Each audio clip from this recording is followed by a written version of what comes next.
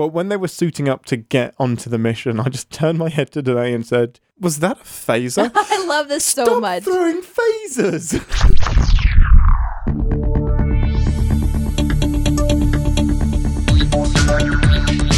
Captain's Pod, Stardate 312522.1.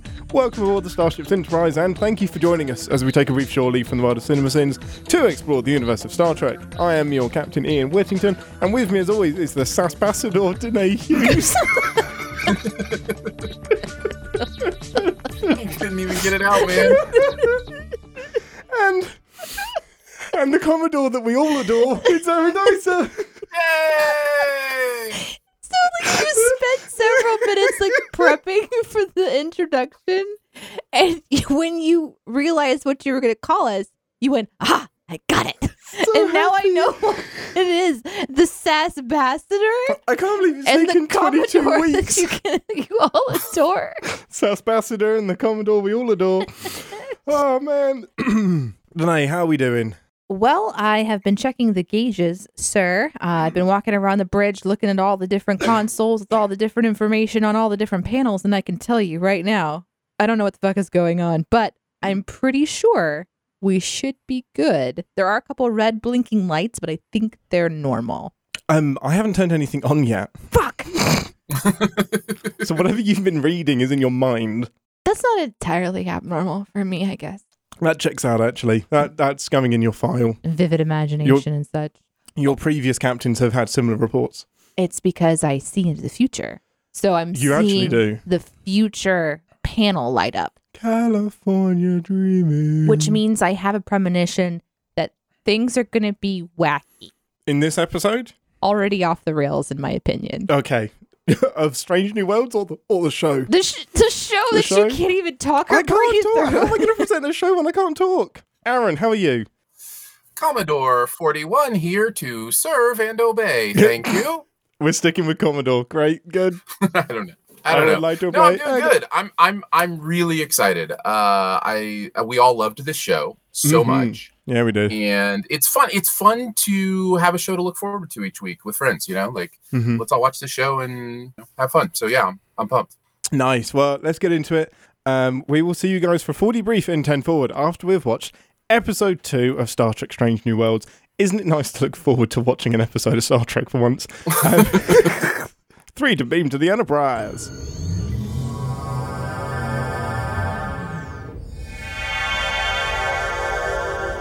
Welcome to 10 Forward, the part of the show where we grab anything we want from the replicator and share our immediate thoughts and feelings on the episode we just watched together. Most important question first. Danae, what would you like from the replicator now that we know your history? Okay, so there was this type of candy that I used to eat when I was a little girl, and it was like a lollipop whistle. Did you have these? Yeah. You'd blow in it. Feel like it's really appropriate for this. Perfect. For this one, because it's very musical. It's very annoying, but yes. So it's like something that I can play music to and enjoy eating at the same time. Amazing. And also Aaron? just some water because I'm fucking thirsty. Definitely water. Definitely. Actually, there's some water here. Oh, look at thanks, that. Captain. Right over the board. Aaron? I can give you water from my never-ending water bottle, which is the only thing I'll ever get from the replicator. Yeah, apparently, because I don't tally. get to pick anything. No, anymore. little bit of a tally. I think we'll do 10. 10 episodes that will last you, and then you get to pick something new. I want the little crackle things that you put into your mouth. Oh, and Pop then, Rocks? And then as you change the embouchure of your mouth, then it goes. And between us, we can change the course of a Just comet. like that. Just like that. Okay, so this week, the crew of the Enterprise, I love saying that so much, find a comet that, in classic Star Trek fashion, is going to wipe out a pre-warp civilization. They choose to intervene without realizing the comet's origins, and an alien force attempts to stop them from interfering with their religious artifact. I don't care what you guys think. I fucking love this episode so much. Oh my God, it's so great. It is like watching, I've said this before, TNG. That was a standalone episode.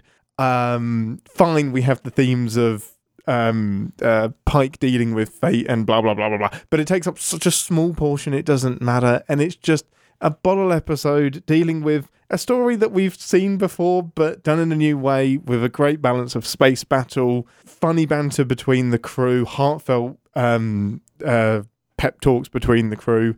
I loved it so much. Danae.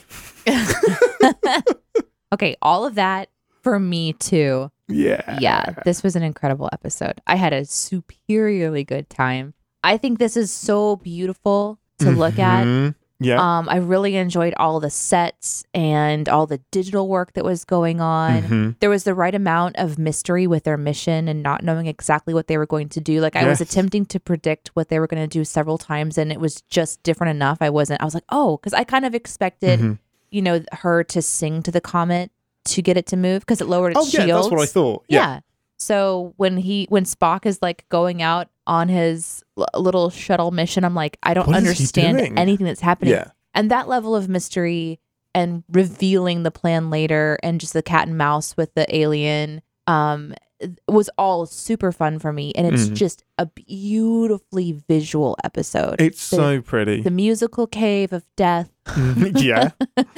The themes are beautiful. Pretty. The themes are beautiful. So this was a really this. I'm smiling so big right now because of what I just watched. How about you, Aaron? What did you think?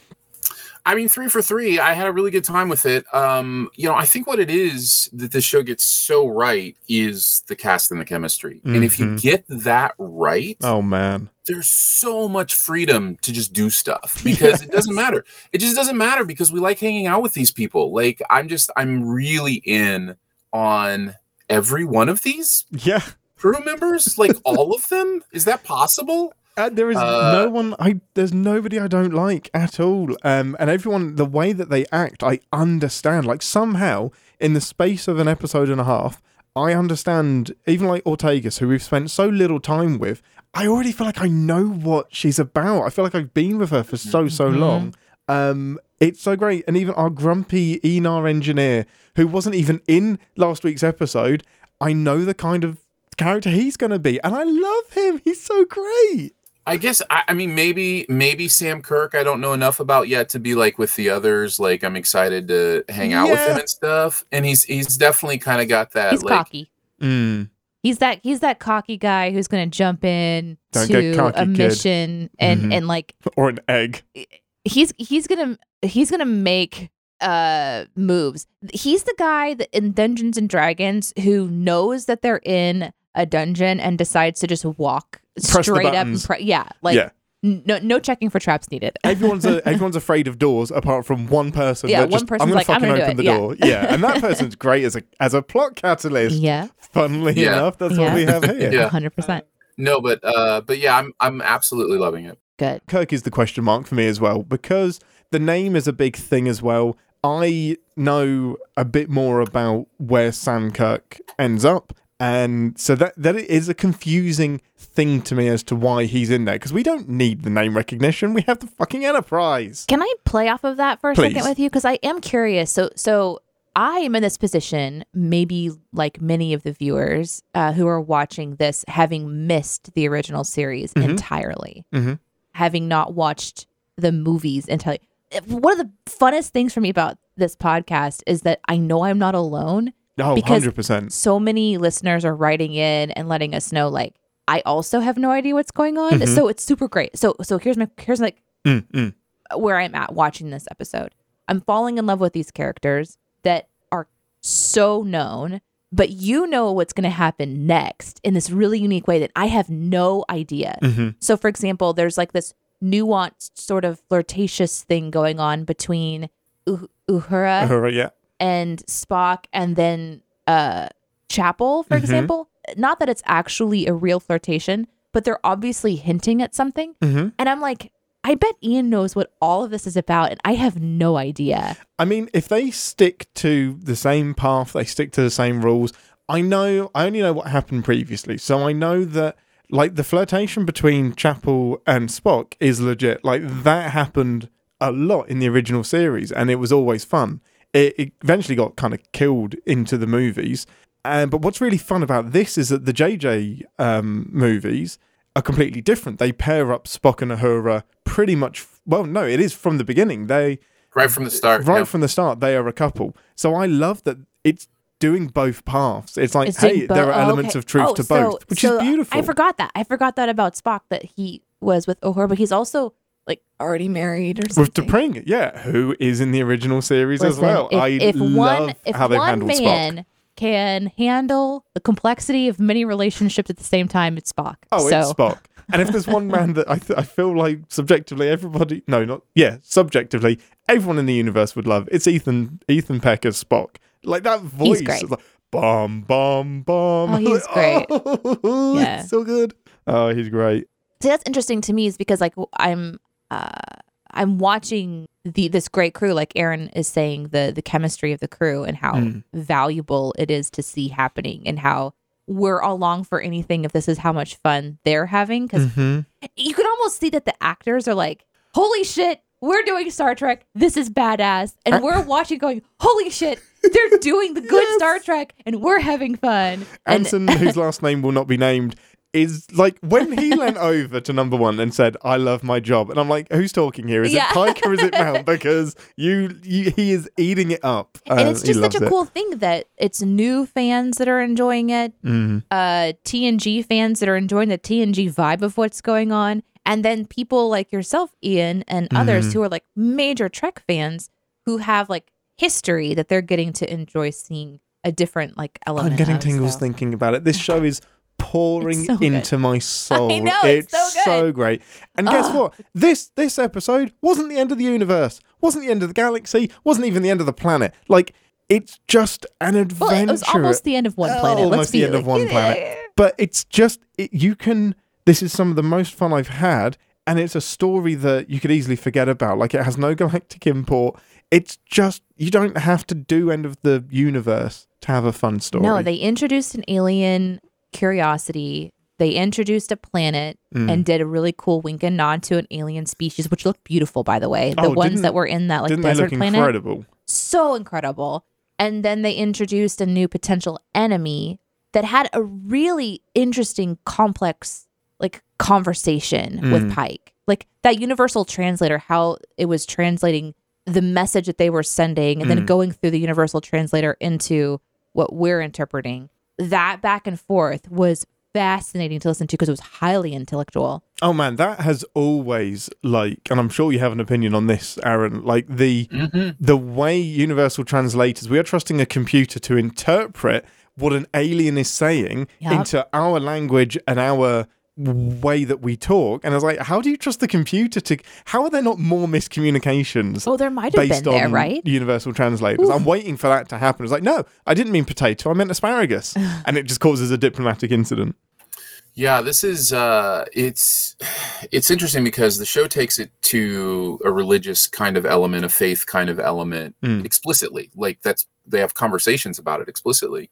And the whole idea of translation is so inherent in religion because it is one of those things where you look at whatever text that you study or look at for the religion that you're in, and that usually has come from a different language. And so there's always this conversation about, well, what did this prophet mean when they said this? What did, Jesus mean when he said this in Aramaic? And then we're now putting it in English, and he said it in a culture that we don't live in. And it had, meaning. So like the best religious study, in my opinion, really thinks about that stuff.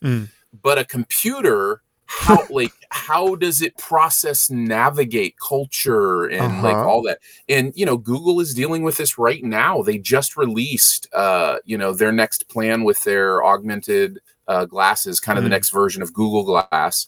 And the idea that you can just wear these glasses and somebody can speak in a different language and it'll show you the text of what they're saying in your language. And they're processing all of these problems of context and culture and that kind of stuff. So maybe, by the future they've figured it out, but it's definitely... You got to think it's at least possible. Like, that's one of the things that always not bugged me, but when there's, like, Uhura brags about knowing so many languages, and a couple of 100 years later, Riker's new first officer, when he eventually gets a ship, can speak 100 languages. And I'm like, what's the point? Why? Why is that a great thing? Why are you writing in cursive still? Like type, because cursive is a language now, right? Like that's become a language. That's what I'm saying. Yeah. But I think it's it's for this kind of thing. Some things that a computer can't do, and having that ear for it, and I mean that's a good segue into Uhura. Actually, what a great person to focus on for this episode, Cadet Uhura. That's literally my first note is Uhura episode. Yeah. Like I'm so excited. Like she was like one of my favorite parts of the pilot. Yeah. And the premiere, I should say. And yeah, to have her get her own episode right away and to have it be about this, like to have her backstory be this idea of I'm really good at this. I'm amazing at this. So I'm going to follow this journey, but I'm not sure I love it. I'm not sure that really hello, honest. personally I hitting know. home for me. I immediately thought of you. I can feel you looking at me through the computer.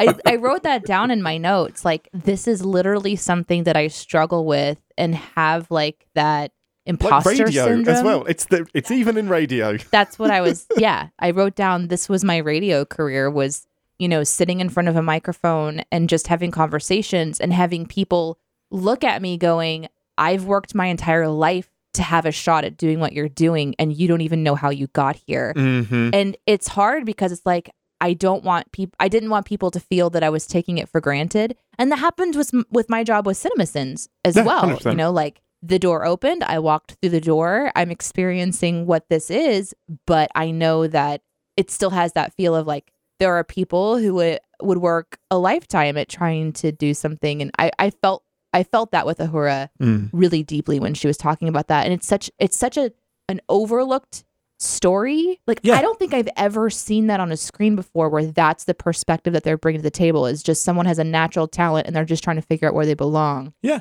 And you always have like when is that on screen? The stereotype is you have the really driven person that is, I'm going to be the best and I'm number one. It's so refreshing to be like, yeah, I am the best. I am number one. I don't know if I'm going to be here though.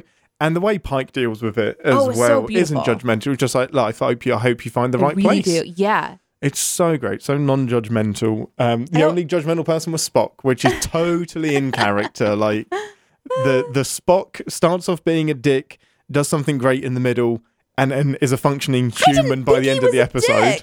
No, I didn't kind of think like he was being a dick. Make way for someone who does want the position. Was a bit dickish. It's not, though. It's a really important thing to be reminded of, like that if you're doing something, like, so for me, I wanted a chance to just experience it, but then when I realized it wasn't something that I wanted to do, I moved on, thereby making a way. But that wasn't like my intention. No. I guess that was kind of a dickish thing to say, but because man, if those people are good enough, they'd be here, but clearly they're not. Yeah, you're not wrong. Speaking of what Captain Pike said too, like when that scene was really interesting because it's like the family dinner, Oh, it hit me so hard. I was just like, this is the poker match. This is having dinner somewhere. It's just that community space where the senior officers do conversations. And it was great because he's telling a story and they're reacting to the story and we're getting to see the characters interact with each other. And then, of course, we're focusing on Uhura. And when and then everyone leaves. And the scene was really interesting because it was kind of like a cleanup moment between him and his first officer, right? Mm-hmm. And she says something to the effect of, I've seen you ask that question to the cadet 100 times. And I really like that they added that because it reminded me that we're just being dropped into their universe where they've been doing this for a really long time. And so the scene felt like, oh, of course, we're going to do the cliche, like everybody is gathered on the dinner table having a conversation. But it's just what they do. They reminded us like this is part of what it is bringing in a cadet to the table, having a conversation with them. It's just part of like everyday space life. Yeah. So that was a really cool. I don't know. I really love this. I like how they set the episode up. On that moment, I know it's probably our one little hang up about how much they're going to keep referring back to Pike's future. Yeah. But that stumble that he had was, where do you think you're going to be in the next 10 years? 10 years. I was like, that hit me. I loved it. Really, really well done. And then just a little side eye from number one as well. Oh, yeah. It's so great. But it's just sitting there. It's just sitting there, Ian, ready for the writers to have it dominate, the last 4 episodes of the season. Don't do it. Don't do it. I think that leads nicely into the overall theme of the episode, which is fate.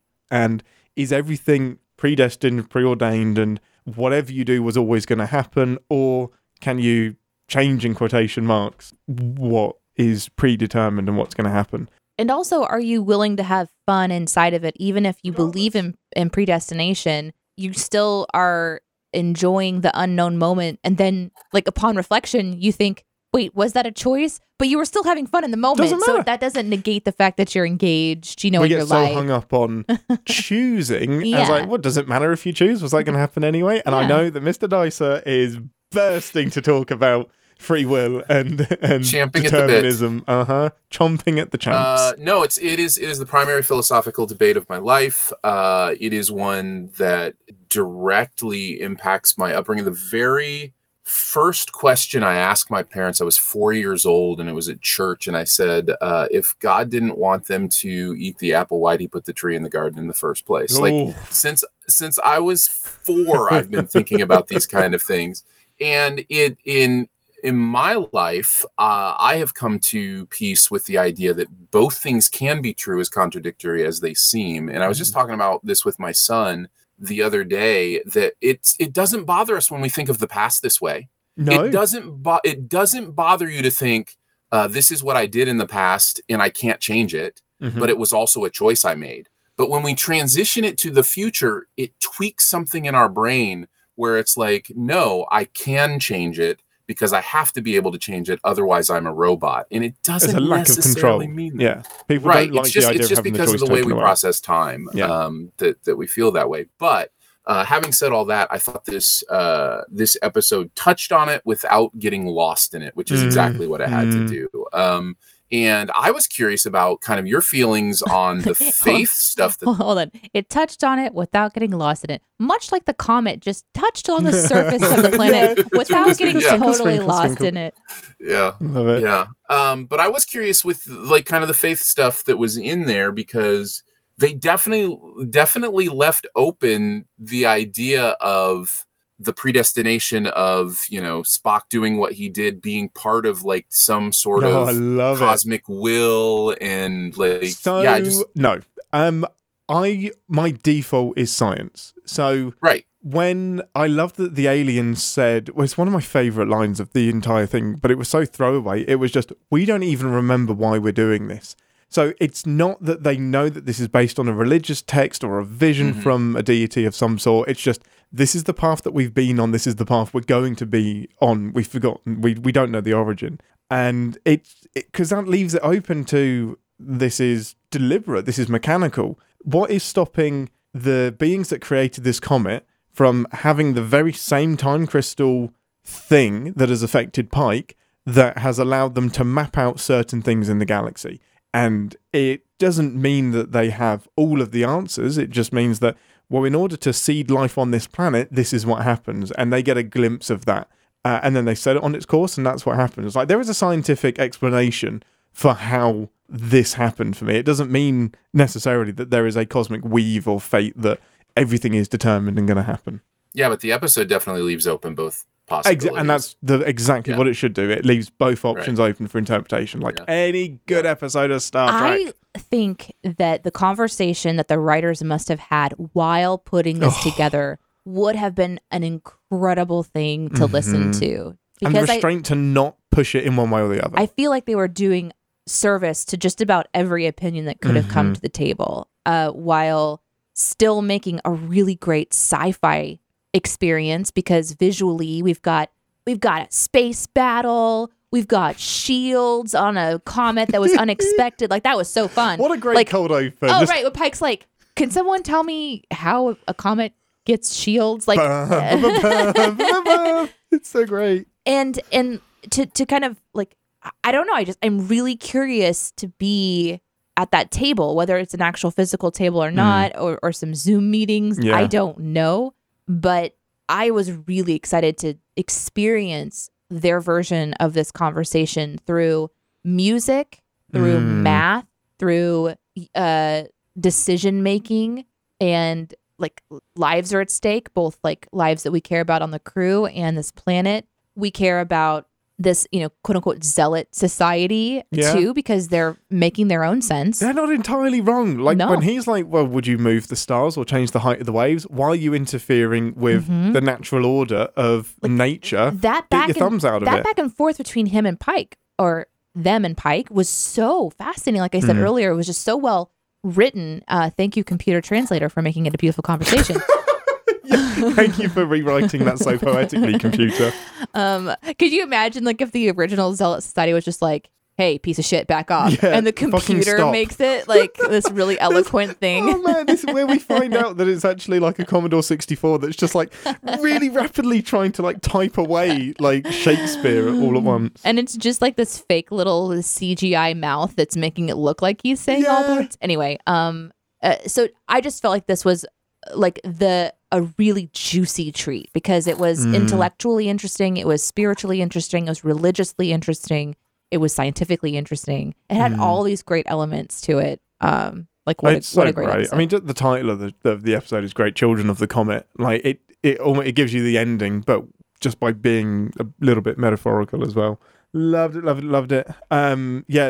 Let's talk about some of the beautiful stuff in this episode, like the music cave of doom. Holy shit. When they started like bumming together and humming, and I got chills. Yeah. And I didn't care that Ethan Peck was a bit out of tune. No. It was just it felt really authentic, didn't it? No, it was great. It was great beautifully and symbolically. Mm-hmm. There was also just this feel of the comet responding too.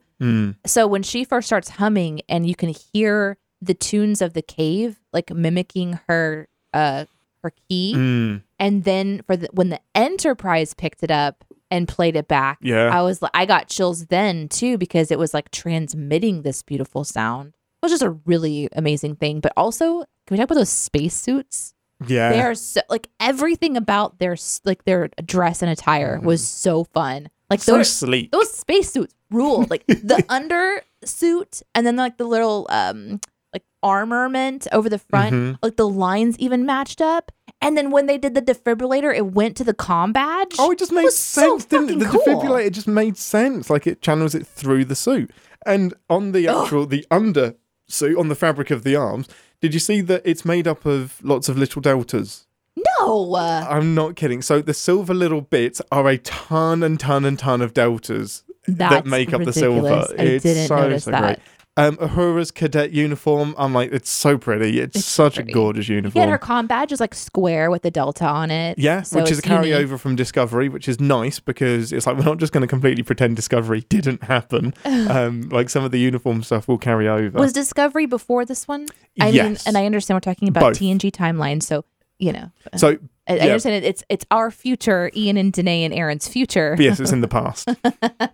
I think, Discovery is a couple of years before this, Okay, or gotcha. 9 months or something like that. Yes. Then space battles. Just what a great bit of Trek space battling. Do some maneuvers, fly around. Wasn't like jump cuts and No. pew pew pew pew pew pew pew. No. It was just gliding through the asteroid, the tail of the comet, and it's such a silly little thing, but I love that the phaser beam is a continuous beam and not a ton of little bullets and missiles. I'm just like, give me phasers. I love it. Just appealed to my little Trek nerdy, and then the transporters came on, and I was like, Danae, transporters! I know, we're like slapping each other, like, it's so pretty, it's Baby so up, pretty, baby because up. we're in the same room again today, which is that was a lot of fun. This was a it's so fun fun. episode to watch with somebody, because we're just like screaming at the screen, like, this is so pretty, this is so pretty. Like when that alien ship, like the fight when the alien ship, like. It's such a unique design, and it looks really terrifying. So for them to like scan the ship and realize that they're in big trouble, and then when it's like so you have Enterprise that's like zipping through the comet stream, and then in the like the left corner of the screen comes the circular bits of the alien ship, and I'm just like, oh no, it's shit. big. Like It's this is big. big. This is bad. That was very reactionary and fun. But it was neat to see like Ortega do like these really interesting moves, and then like the shields just popping where the bits of Comet were hitting it. So great. It was just really great to watch. I think that the shuttle shift was a little bit long. I felt because exactly I the same. also wasn't sure what was going on. That's the only part of the entire thing that dipped for me. Mm-hmm. But I totally missed that Spock had left the bridge and was on a shuttle and was hiding somewhere. Yeah. And we didn't quite know what the plan was. So yeah, that's the only bit that could have been executed slightly better. Aaron, you tend to, not to speak for you, but you tend to have less attraction to the actiony stuff and the pew-pews and the explosions. So did it work for you as well? Everything was so beautiful that I think it did work. I do check out a little bit when people start shooting at each other. I'm just like, okay, let's get to the part where my brain gets engaged again. But no, it was gorgeous. And so, I mean, right from the beginning, I mean, even the civilization that we don't really see a lot of, just like their garb and, their design, it blew my mind. I was just like, oh, this show, man, it's just going to be so beautiful. We spend collectively maybe 90 seconds with these aliens, and the effort that they put into the prosthetics and the makeup just for that amount of time, I was like, that is, you're not half-assing some nose bridges here. Like, no, these are bona fide aliens. Cool. Yeah, I loved their design so much. I also, like, I know that you don't like the actiony stuff as much, but like, I was a little bit disappointed that we didn't get to zoom in on the egg thingy a little bit more. Like, I wanted to know what was inside it. It looked really cool. A little bit more about it. But we didn't get to see any of that. No, we didn't. Which was a little bit of a bummer. Maybe we will in the future. Like, the comet is still out there. Maybe we'll see some more. There's only a few in the galaxy. I know. There's not many of them.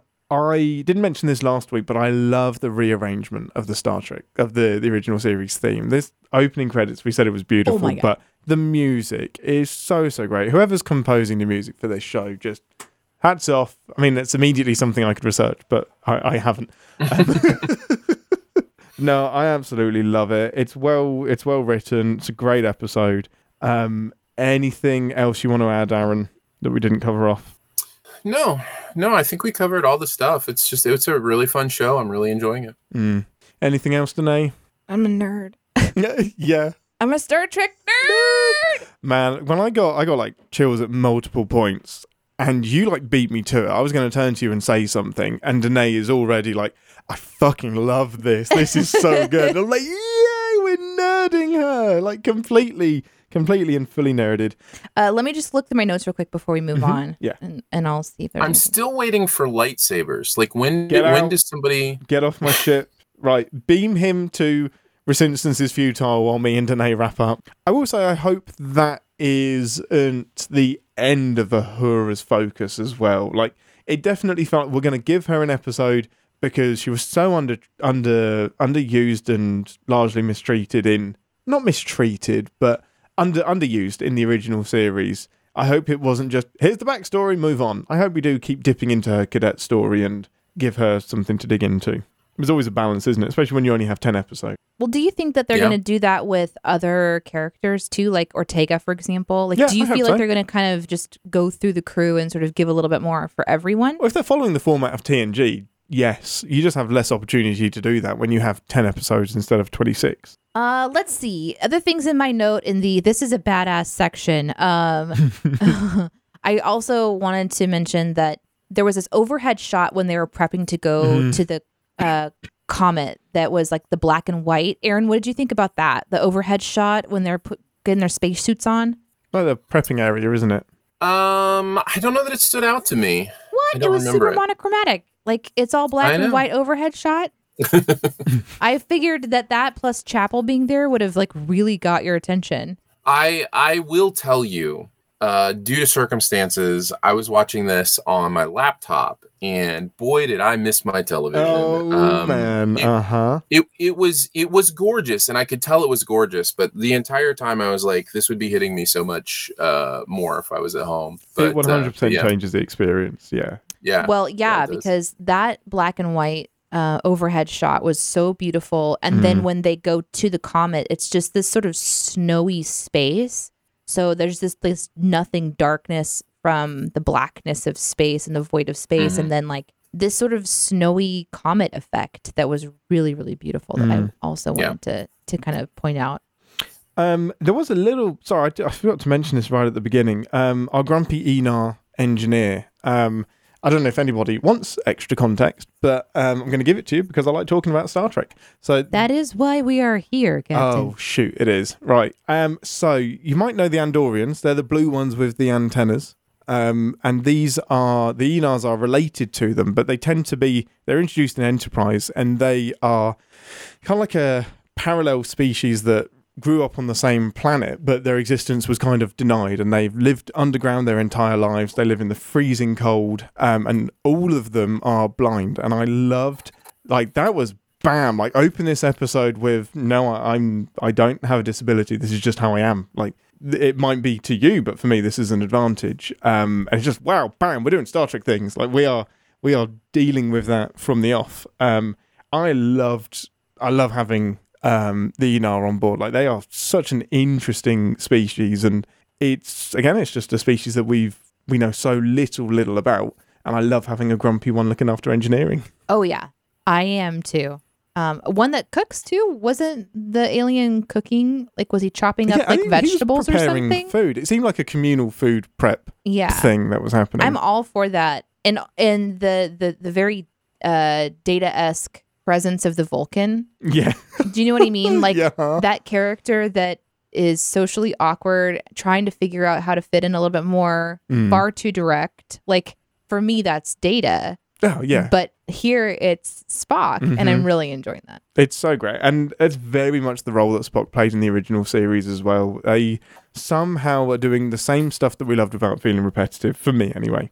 It felt repetitive to me. Get out. No, literally, that was my actually? one negative. Literally, the Spock stuff felt really repetitive to me. I'm like, how many times do we need to get that Spock doesn't get humor? Like, how many times have we seen it? Well, I understand, but we know it so well. Like, it's, you know. But what do you do with him if not? And at some point, when does he stop asking about why people are laughing? Like, you know, like, it's like at some point he'll just go, I don't get the laughing thing. I don't need to either. Right? Yeah. No, I get it. You have no soul. Anything else, Danae? There is something really neat about watching this new space exploration. And I know I've missed some of the shows that have come out that I'm sure have beautiful things as well. But watching that comet skip across the surface of the planet's atmosphere, like, was so beautiful. And then, like, knowing that part of it broke off and is just going to change the atmosphere of the planet it was a really cool, unexpected bit that I was really enjoying.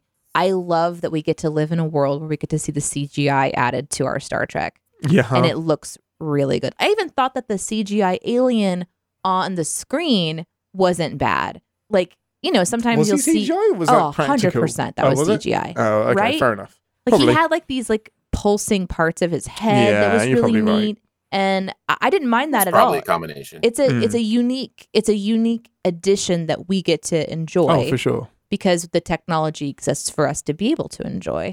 So I feel like we're kind of like, this is I've been waiting for this Star Trek since they announced that Star Trek was coming back. Discovery is a different type of show, and this will not be the Poop on Discovery podcast, but that does serialized storytelling really well. It can get bogged down in over emotional speeches and overdoing points and stuff like that and forgetting the adventure, but I will always come back to this type of storytelling, which is it's so fun. And I really do enjoy, this is like probably the last thing I'll have to say until we start to go to do something later and I remember it and interrupt you.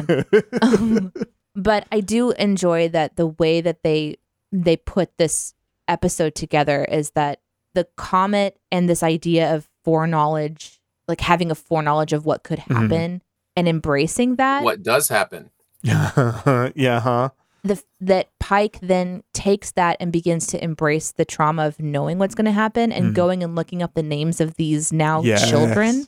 God damn it, I got a little emotional. Just a little bit. Just pulling up these pictures of these kids and him really just taking charge, knowing that he's going to die to save them, was a really, really great way to end this episode, where he's kind of finding the power in knowing the future. Hey, I'm going to enjoy the next 10 years because my end, it's not actually a bad one. Like, it's, if I'm going to go out, this is a good way to, and he doesn't die.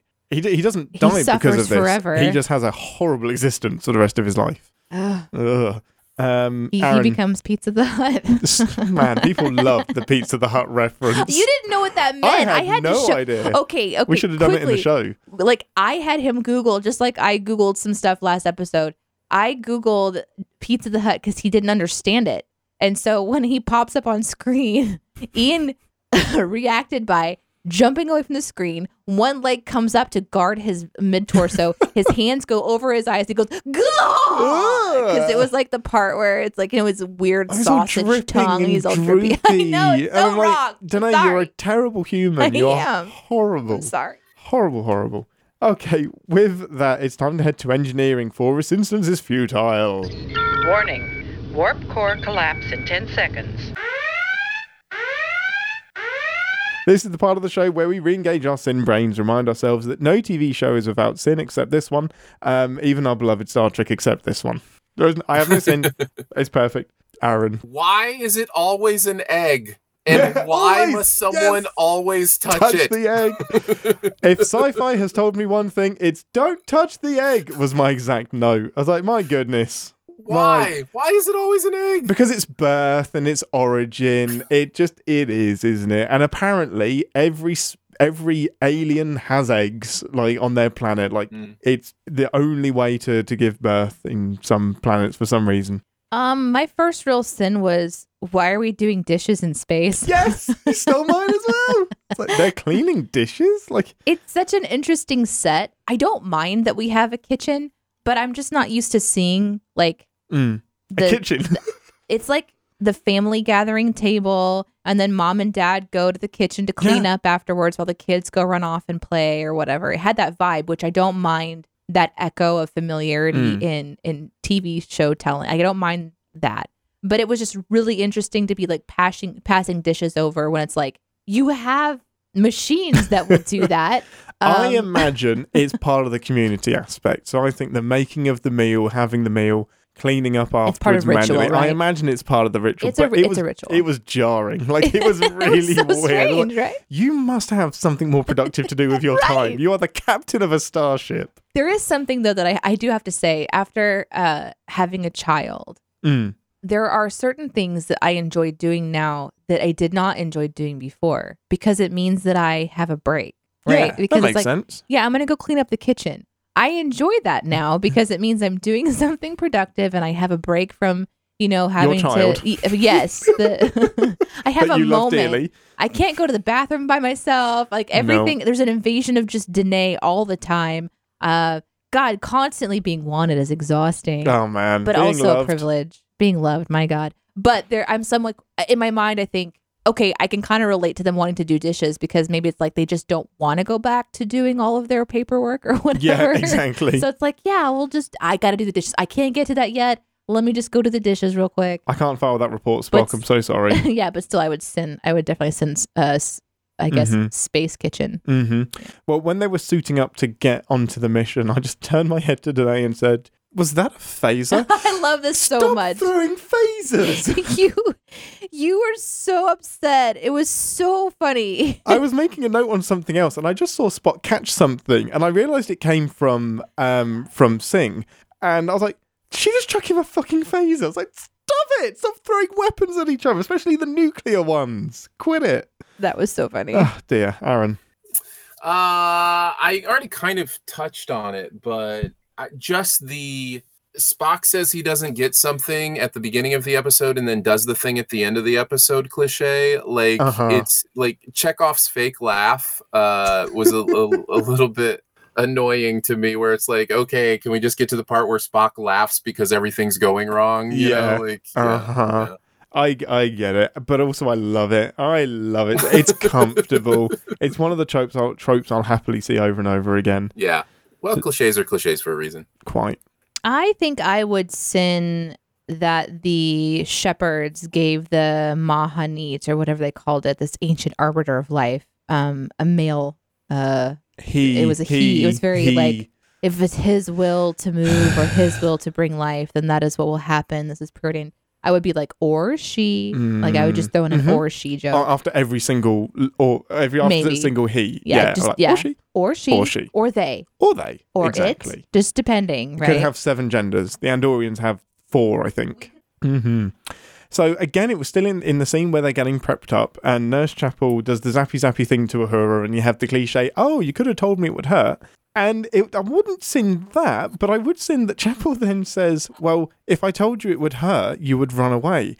And I wanted the other 3 people in the room to run away, because you can only use that trick once. As soon as you hurt the first person, everyone else in the room says, "Fuck that, I'm out of here." That's such faulty logic, Nurse Chapel. We need consent. It's true. It's true. How did they not detect that giant freaking vessel right beside them? Ooh. Like there's this joke, right? Who hit us? They did. And then it pans down. It's like, okay, fine, really funny, but how did your ship not know they were there? That's no moon. It is a freaking huge ship, and it is between them and the comet. It didn't come behind them. Like how? Not that that should matter when you have scanners. Like, who's manning the scanners that do the little beep beep beep beep beep beep Missed that incoming? I have no idea. Yeah, you have to do the thing where, okay, I guess it's because they have technology that can cloak them or something, but we didn't get to see that. We didn't get to see it. They didn't mention it. It was just a... It's almost did it come out of warp? It's almost as if the weapons arrived before the ship did. Right. We got hit with torpedoes and then the ship arrives. Yeah, that's what it seemed like. That's crazy. I like the when we see the torpedoes coming from the alien ship, bang, bang, bang, and we're watching them fly across the vast distance of space. And then we go over to the Enterprise, and Pike like scratches his butt and picks his nose and, pats somebody on the head and casually walks over to the chair and sits down and clears his throat and adjusts his shirt and says, "Brace for impact." Listen, if you have that much time that you can walk across casually and sit down and like look at the screen and say, "Brace for impact," you can do evasive maneuvers and get the fuck out of the way. Yeah. Like, it just seemed crazy to me that there seemed to be so much time between the launch of the weapon and him just being like, "Yeah, we're gonna get hit by those." This is gonna sting. There are some things. Do they really need to wait for Pike to tell them to move? Can Ortegas not just move? Also, at what point does that become automated by the ship? There are weapons coming in, the ship moves itself. I know we don't have a crew if that happens, but there are certain things that should be automated. I don't know. Our cars on the road will now start to move us if we start to get too close to a car. Wouldn't a ship kind of want to survive too? You'd think that'll be programmed. Anyway, I thought that was kind of funny. I know. Humans think they know best. Don't take your helmets off for the millionth time. Just keep them on. Keep them on. Just don't take them off. I don't care if it looks okay. Sure. Keep them on. There's no harm here. I mean, Kirk's just been zapped. So stop it. You know what? I just want to breathe alien egg air. That's what it is. Yeah, completely. Who doesn't? Who doesn't? I'd probably seen how very, very close Encounters of the Third Kind the plot is with the music stuff was a little bit on the nose. It works, but having never seen that, I wouldn't have realized that. So that's interesting. That's cool. I mean, it's cool in a rip-off way, I guess. Influenced. An homage. There we go. Because we like it. It's an homage. That's right. It's a rip-off if we don't like it. I would go back to the beginning of the episode and watch the scene more carefully. So I may have missed something here, but when Uhura meets this new alien and she's like, "Hey, can I help you with that?" And he's like, "Nope, this isn't a disability." And she's like, "So I've studied your alien race." Well, if you studied his alien race, why would you be so presumptuous as to assume that he is not capable of, like, it just seems like that was sort of an easy way to create an awkward moment. And even the back and forth between Spock and the alien creature, which I can't remember their name, sorry, and Uhura, like, that all seemed really forced. That entire scene seemed more forced to me than anything out of this particular episode. Like, where she kind of gets offended that they were sort of joking around when she herself was sort of joking around. I don't know. It was a weird mix of dialogue that I didn't quite follow. So where I landed with wanting to sin that moment really became, if you studied them, you would know that they're blind, so you don't have to make a leap that this person's in Starfleet because they're capable. Yeah, no, I get it. Know. That just seemed a little bit weird to me. The ending was a way to tell us more about the Enar because most people won't know what they are. It was that ending that was a bit odd of her thinking, "Oh, this is hazing." Yeah. It's like, it was a little weird. Yeah, I get it. I think just the they made such a big fuss out of, we're outgunned. Like, their weapons are so much better than ours. One phaser hit took them out of action for exactly the amount of time that they needed them to be taken out of action for. And I was like, no, like, you just, like, did some serious damage and you didn't even use your torpedoes. It's just, give us as much time as the plot needs us to have. Mm-hmm. But I still love it. I can't sin it. I love it. It's a hard one to sin. I don't have anything else. Do you, Aaron? That's it from me. Yeah, I got a couple more. You kind of touched on it, but Spock is kind of out of tune with his stuff that he's doing. And so my question is it just like the musical language just kind of have to get close enough, or that'll do? I mean, look, sing however you want to sing, make a joyful noise. I'm just saying, like, it has to be. This is mathematical. In, right? Yeah. This is based on maths. Thing going on here. Yeah. Spock just like causes the entire thing to explode because he was off pitch. I was like, wait, you didn't tell me you couldn't sing, dickhead. Oh my God, what if that scene would have spun off into like a little mini musical? Oh man, we're calling for a musical episode of Star Trek someday. Let's do it. And then the only other thing I had was at the end, like, I'm glad that somehow future Google's just like, oh, Andrea Lopez. I know exactly the Andrea Lopez you're talking about. Yes. Oh my goodness. They should have pulled up so many of those people. Right? How many in the universe? How many Andrea Lopez's are there? So man, that's correct. He didn't give any other information no, at just all. Said a name. There should have been thousands of them. That's so good. Well done. It should have broken his console. Yeah, you've opened too many tabs. Yeah. Like just the rim of the ship, the whole ship goes and begins to power down a little bit. And Pike's on the internet again. Uh-oh.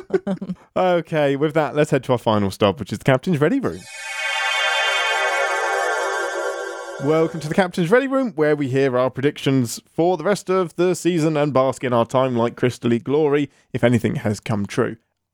This isn't going to be a big section, obviously. I just have one thing with the kids at the end. My prediction is that he may try and find a way to save them ahead of time or remove them from that situation. Just kill them early. Oh. And it will take up the last four episodes of it. No. Yeah, I think he may try and meddle and change their course, change their path, or change the circumstances of that event. Because he has the names, that's the only thing he can control, because he doesn't know exactly when. He doesn't know what the mission is. He just knows that ship goes bad, radiation, kids.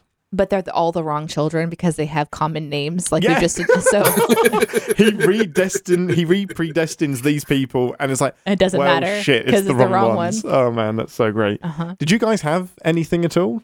I mean, it's not a show that's going to lend itself to much. I think we're going to get at least one more big Star Trek like character pop in, like Sulu or somebody. Like, it's got to at some point it's got to happen this season. I would think so. I mean, what I would love to see is Archer. I don't know if Captain Archer is alive. I know he becomes an admiral. I would love to, and it's just that acknowledgement of Enterprise and that it exists. It would be nice to see where they are now and what happened. The only person that would likely be alive is T'Pol, the Vulcan, but the actor isn't on the best of terms, understandably, with Paramount and everybody, so probably won't see her. Jolene Blalock. But yeah, I'd love to see that crew come up. My only prediction is that at some point we are going to hear Uhura talk about how one day she hopes she can dance naked on a sand dune. Like, there's going to be, she's going to say something referencing the sand dune thing, right? Like, that's either going to try to help them justify their poor decision to make that a scene. Actually, what she'll do is she'll be like, you know what, I think I need to do more calf exercises. Where's the gym? Can we do some? Yeah. Wow. Yeah, there's something about that. Like, I think she's going to reference the dance somehow to try to give more of her own personal empowerment to the story. I don't think anybody in the world, including anybody to do with the making of that film, other than Shatner, is interested in defending it or explaining it.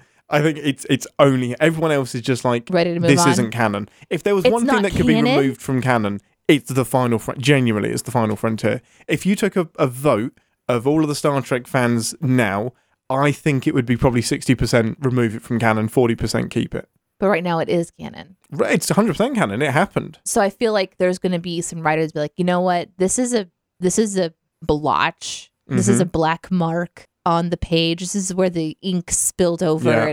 And let's try to remove this From history. by making a comment through her character to justify this. That's very specific prediction. It's a very specific prediction. Well, I had it after watching that clip yesterday. I was like, uh-oh. They need to explain that away. Well, actually, let me be very specific. I watched the clip, then I went to bed. I was woke at like 3 o'clock in the morning because I could not sleep last night. My mind is going there. I've got way too much on my mind. So like my dreams are just like real life dreams where there's a whole bunch going on. You're still cleaning the kitchen and making dinner in your dreams. I wake up and then I'm like, oh, I need to go back to sleep, but sleep is exhausting too. So I'm lying there awake, and that's when I'm like, you know what? I think Uhura is going to have this moment in Star Trek. Like, Amazing. I'm actually thinking about it at 3 a.m. when I should be sleeping. That's so great. So if it doesn't happen, then dang it. Where's Lower Decks in the timeline? Lower Decks is 2382. So this is after the last Next Generation movie. So 20 years before Picard. Yeah, 20 years before the events of Picard, about 150-ish years after this, roughly. Okay. But I just thought travel. it'd be funny to see a live action, person from the Lower I'm Decks. here for it. Honestly, as soon as there is a Mariner or a Boimler that turns up, I will. Yeah. Live action. I'm with you. I want it so much. Could happen. I would not put it past them. I don't think it'll happen in Strange New Worlds. I think it could happen in season 3 of Picard because they would all be old enough. Like Captain Boimler could turn up. That would be awesome. Still be Ensign Mariner even 20 years later. Of course. Yep. Okay, well, man, I'm so happy. What I said at the beginning of the episode, it is nice to look forward to an episode of Star Trek. I've enjoyed Picard because I will always enjoy Star Trek, but man, this is the first time I've thought I will rewatch this. Like 20 years from now, I will be rewatching at least these first 2 episodes of Star Trek. I'll be sticking them on in my TNG rotation. Yeah, absolutely love it. Well, thank you as always for listening, everybody. It's Aurora Borealis from me. Break the laws of physics from me. You're my favorite Andorian. Could you quit it? Live long and Podspur. Thanks for listening. Want to connect with the show? Our hailing frequencies are always open through captainspod@cinemasins.com. Like, comment, and subscribe on your podcast player of choice, and be sure to visit cinemasins.com. Today's a strange day. I have something in my eye that I may have to deal with, and it's not my usual. Well, it is my contact lens, but Rip it out. I mean, not your eye, the contact. Not your eye, the contact. God, why'd you pull your eye out? It's such a mess. So is that inside out? Your lens looks like it's inside out. It's not inside out. I would have known all day if it was inside out. Yeah. That is the single most. There are 2 agonizing experiences I've had in my life. The first one was Meeting getting. Yeah, that was that was like the 5th one. My top 2, getting a filling with no anesthetic and no pain relief at all. And the other one is whenever I put my contact lens in inside out because the perimeter sticks in to your retina. He's now putting the contact back in his eye, looking directly at his finger as it applies, wiggling his eye around, left, right, up, down, closing his eye, attempting to feel relief. Lubricate. That coffee wasn't bad. Yeah, was it good in the end after we mixed it? It was good in the end. How great was that first sip? Ooh. Tell me about it. You know, you talked about having that bite of condensed soup and it burned your tongue because goodness. it was just salt. All salt, yeah. That's how it was, but sugar. Oh, no. Like pure syrup. What would you prefer, all salt or all sugar? For sure, all sugar. Yeah, for sure. 100%. Yeah, there's no question. And you are on the scratch as well. Wait, say some things, Aaron? Some things, Aaron. Good. Great. Amazing. Something happened yesterday where it got to a point where I kept referencing The Final Frontier, the Star Trek movie, and just had to start explaining some bits to Danae, and then stopped because we thought we'd better save that for the show because The Final Frontier is a wild movie. So when was the last time you saw it, Aaron? Oh, it's been years. It's when I did. Good, keep it that way. There was okay. What have you pieced together so far, Danae, about what we've said? Like in general about this movie? Yeah, about this movie so far. This movie is about teleevangelism. Yes. Which Moving on. genuinely thought you were kidding. No, it's not. So the original pitch for this movie was Shatner was pissy that he hadn't directed any movies yet and kind of said, I'm not coming back unless you let me direct one, because Nimoy had done 2. And his pitch was, it's a take up on televangelism and extremism and stuff like that, and how culty these things can be. And they're going to look for God, but they actually accidentally find the devil. And then the Paramount was like, no, we can't do devil and Satan. So you can make it God, but just make it an alien. So this God turns out to be an alien, and Uhura dances naked. She really does, which you showed me that scene, and I had several thoughts. One of them is like, wow, calves. And then was that really her calves, or was that like a I think it is. I think that's her calves. I genuinely think so. There needs to be a Twitter handle that's just Uhura's calf. I found that scene to be very interesting. I always love a woman in power, like a position of power, like using her body for the power that it is, the weapon that she's wielding, but yet also uncomfortable at the same time, mostly by the portrayal of panting, barking, crawling pack of wild men that see a woman and lose themselves so deeply that they abandon whatever they were doing before and literally approach her on all fours with their tongues hanging out. Quite literally. That was more shocking to me than a woman dancing nude, right? It was just like the idea that if you see that, you revert to a canine. 10 people, 10 men. Like, not just one man. No. Yeah. Like, and let's say that they had gotten to the top of the hill and it wasn't an ambush. What was their plan? Was it just like pee on her, like lift one leg and just like pee on her one at a time? Would they do like the mating dances? You know, like those birds do those crazy mating dances where they like whip wings their pop up. Wings pop up and their chest poofs out and their head just wobbles back and forth like really crazy and wacky. I mean, if that had happened, it might have backfired and Uhura might have been seduced. Right. And then Kirk's just like, well, shit, that's not the plan. And then I do have trouble criticizing the scene sometimes because I'm like, this is her using a power that she has and something in her arsenal. And did you say arsenal? What did you just say? No, he said arsenal, which is even better for him. I said arsenal, which actually works better in English. You're right. Is she human? Uhura is human, yeah. Okay. Correct. So when we say she's using her powers, it's just the power of sexuality. Assuming that everyone in the galaxy is attracted to the human form. Right. Like, my favorite thing about Ferengis is that they find human women repulsive. And they're just like, for the vast majority of them, they're just like, we're not attracted to you. You don't have big ears. Because some attractions may not be universal. It's so strange.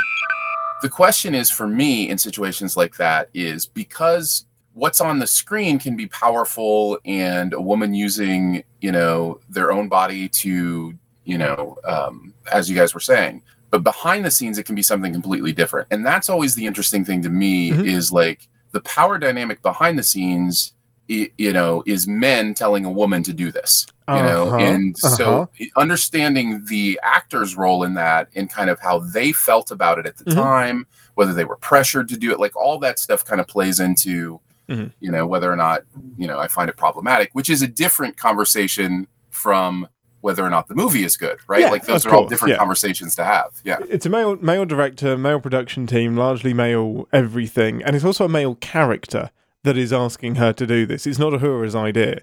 It is Kirk saying, oh, I've got an idea. Uhura, go get naked. Just a wild movie. I hate it. It's the only piece of Star Trek I will actively avoid trying to watch because it's not good. It's just not good. It's a TOS-POS, huh? Yeah, it is. We do need a theme tune for when Aaron does that because it's going to happen so much. It may just be straight into the theme. It's like that's the zinger at the end of the episode, and then bum bum bum bum bum bum.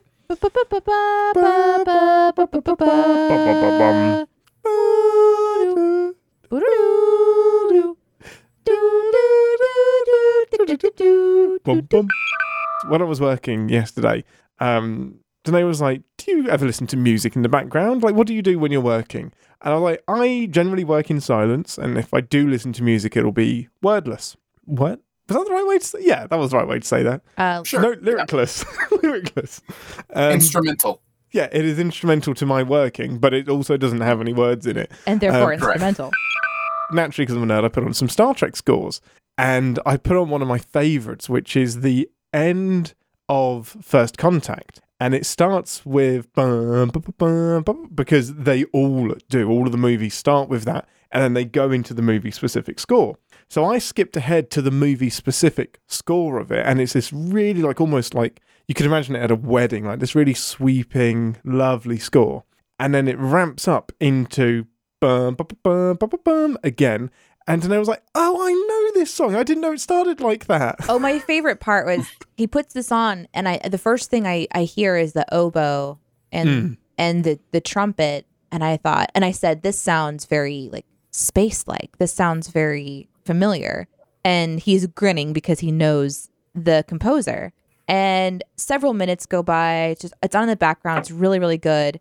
And I get curious enough that I decide to break the silence and interrupt his writing again to say, would I know anything from this composer? Like, is there something that I'd be familiar with? And just then is when it changes into the Star Trek theme, the TNG theme. Like instantly, it takes like almost like a hard right. It's really jarring, and we're just like in the Star Trek theme. And I was like, well, that answers that question, because it was instant, and it was so funny because it like the music answered my question, and Ian's just beaming like, yep, that sure do. Incredible timing. It was asked perfect. And answered, Danae. Asked and answered. It was literally like something out of a movie. It was so great. And also I have Enter the Room theme music now. Oh, yeah. Okay, so I left the office for like 20 minutes. Yeah. And he's listening to all this incredible music in the background. I can hear him like across the house, and he's just focused. He's writing. The music is swelling, and then there's like this kind of pause or whatever, and I walk in, and this music just erupts, and I was like, oh my God, this is my entrance music. Aaron, you're going to love this so much, because you don't know what the entrance music is yet. Danae walks into the room just as this hits. Bum, bum, bum, bum, bum. Bum, bum, bum. Bum, bum, bum, bum, bum. Bum, bum, bum. It's so great. And I don't recognize it. Like, I know it's somewhere, but it's like, oh my God, that's epic. This is my entrance music. And Ian's like, well, that's also Superman's entrance music. I was like, well, that's fucking mine now. You're going to have to fight Superman for that shit. And she's just like tidying and cleaning and like hands on her hips. Bum, bum, bum. It was so amazing. Great. The Man of Steel theme as well. Like, Hans Zimmer, like, you've got an iconic Superman theme, and then he just goes and writes a new incredible Superman theme as well. And I played that first, and Danae was like, what is this? Like, introducing music to people is one of my favourite things, because the Man of Steel theme, like, just goes so slowly for like 3 minutes, and then just hits this like huge crescendo, and Danae's just like, I'm getting tingles, you need to stop this. Yeah, I basically go comatose a few times and just like let the music wash over me. Yeah. But it was really, really cool to hear like your writing music. John Williams, man. Yeah, he did the original, didn't he? Yep. Yeah. What a legend. What a dude. What a dick. Wait, what? Wait, what? What? Anything that you want to add, Aaron, before we get into the show?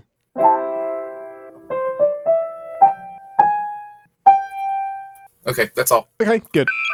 Oh, I haven't got any names for you. Thank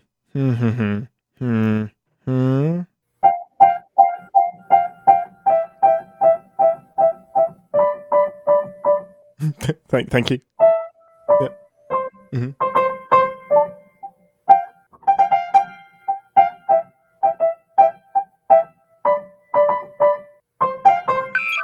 Hello, everyone. Can we also just give a huge shout out to Ian's lungs? They are working overtime.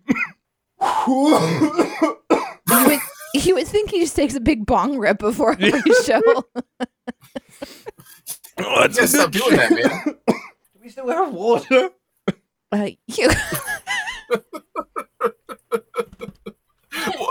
Water. Here, use that straw. I don't like Put that straw in sand. this. It's rough and coarse. Gets everywhere. Captain's pod, start. You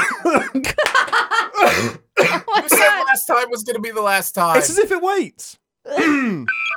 Captain's pod, start at 3. It's the angle. It's the angle.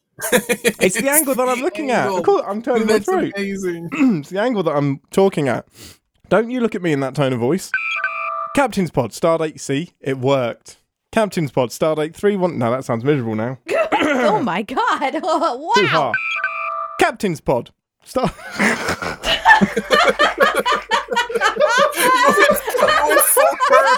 You went full Kirk for that one.